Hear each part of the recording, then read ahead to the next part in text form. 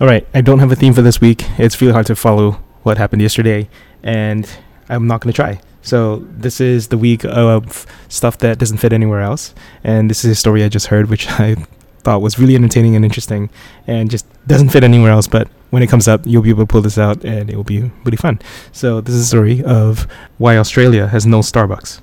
All right, Matt, you have made your triumphant return to Australia, but I have a quick question for you. While you were in Austin visiting the United States, did you go to Starbucks? Is that where you got your coffee in the mornings? I went to Starbucks twice. So once was meeting someone for a work meeting. They're like, oh, let's go to Starbucks because a little coffee chat. I spent a week at the JW Marriott, and conference coffee is actually worse than Starbucks. So they've got that not going for them, even though it is Starbucks. And if you've ever managed a conference, heads up, they pay you. You have to pay list prices on coffee, which means you see those big urns of 5 gallons of coffee. It's literally like they took 5 Vente's and dumped or triple Vente coffees and dumped them in there. Those are like $50 a pop. Wow. That's what they charge you as the conference organizer. So that kind of sucks because that coffee is usually pretty terrible. And I've been trying to switch to a half calf, and so the decaf is also more terrible. So let me stop you there, because this is what I discovered this week. That it has come to my attention, and I am, for those that are really curious, I don't drink any coffee, I don't care about coffee, I don't know anything about coffee, but this popped up in the Slack. It turns out that Australia does not have very many Starbucks, and I guess the story is that in 2008, Starbucks closed over 70% of their locations, leaving only 23 Starbucks in the entire continent. The entire continent of Australia has only 23 Starbucks. Which I feel like Starbucks is only McDonald's seems both more American and ubiquitous around the world than Starbucks. Subway? Subway's I think they might have the most franchises of anything. But anyway, back to Starbucks. Okay, so what I learned here though is that basically I know I hate to judge a whole continent, but I'm about to do it. It's Australians are kind of snobs when it comes to coffee. That seems to be the message that I'm getting, is that they have a long No. Go ahead. No, it's not snobbery. We want everyone to have good coffee. What's wrong with that? So I guess I never thought of it, because I think most Americans, and I guess this is what I learned, is that I guess Americans like the fancy drinks at Starbucks, which are really sort of some form of sugar milkshakes, right? And so it sounds like Australia not down with this. They do not, in their cafes, they do not want this milkshake Starbucks stuff. Is that the issue? No. So the reason Starbucks succeeded in America is coffee was generally terrible across the U.S. And Starbucks showed up and they're like, look, we're going to give you a decent cup of coffee. And, and those of you who aren't here for the decent coffee, we've got milkshakes. And, they ran with that. And it turns out, some of us who don't care for the milkshake side of the ledger, still are this is better coffee than I get, 90% of the other places. Right. And, so the U.S. needed to up their coffee game, and Starbucks took advantage. Meanwhile, in Australia, and the 70s and 80s, a lot of Eastern European, South Italian and Greek immigrants, according to this, to my research, after World War II, they brought the real coffee. They brought the real coffee, right? So Australia's got 40 plus years of solid coffee making experience under their belts, and I don't think twice about ordering a latte or a flat white at a gas station, right? And meanwhile in the US you'd be like, I might die. And so everywhere you go has good coffee, and it's not expensive. That's what I noticed.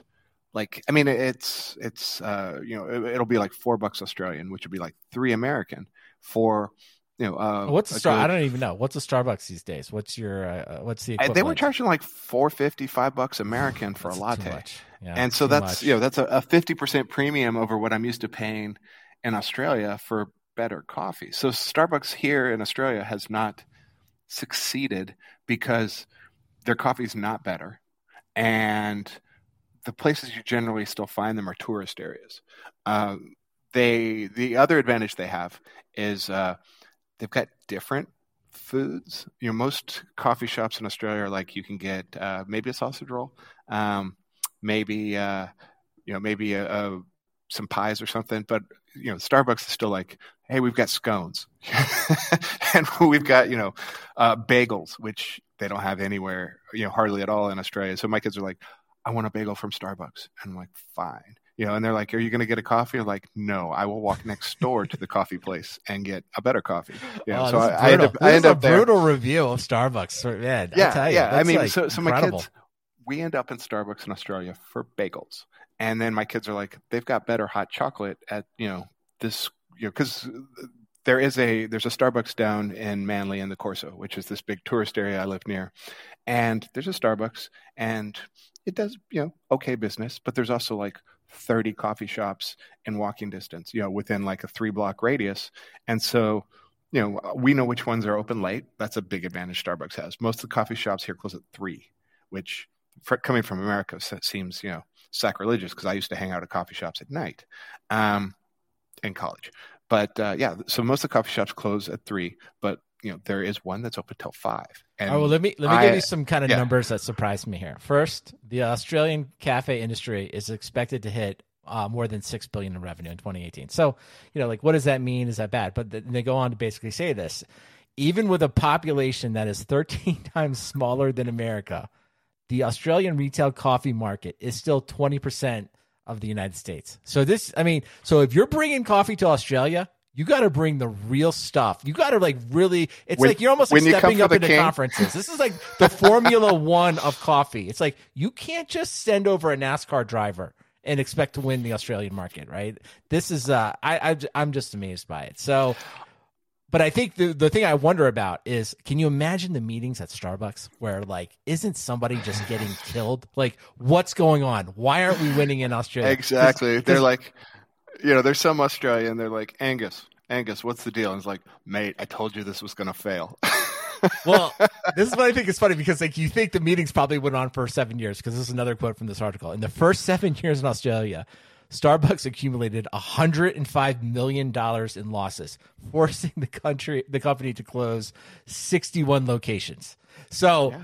And I think this is the funniest thing about it. It's like, okay, so now there are 39 locations, but in the article, they basically go on to list them out, which are all very popular areas, but they specifically say they are successful because those are tourist areas. So it's like Brisbane, Melbourne, Gold Coast, Sydney. So it sounds like the person that took over the Australian market and Starbucks, I know how we're going to win.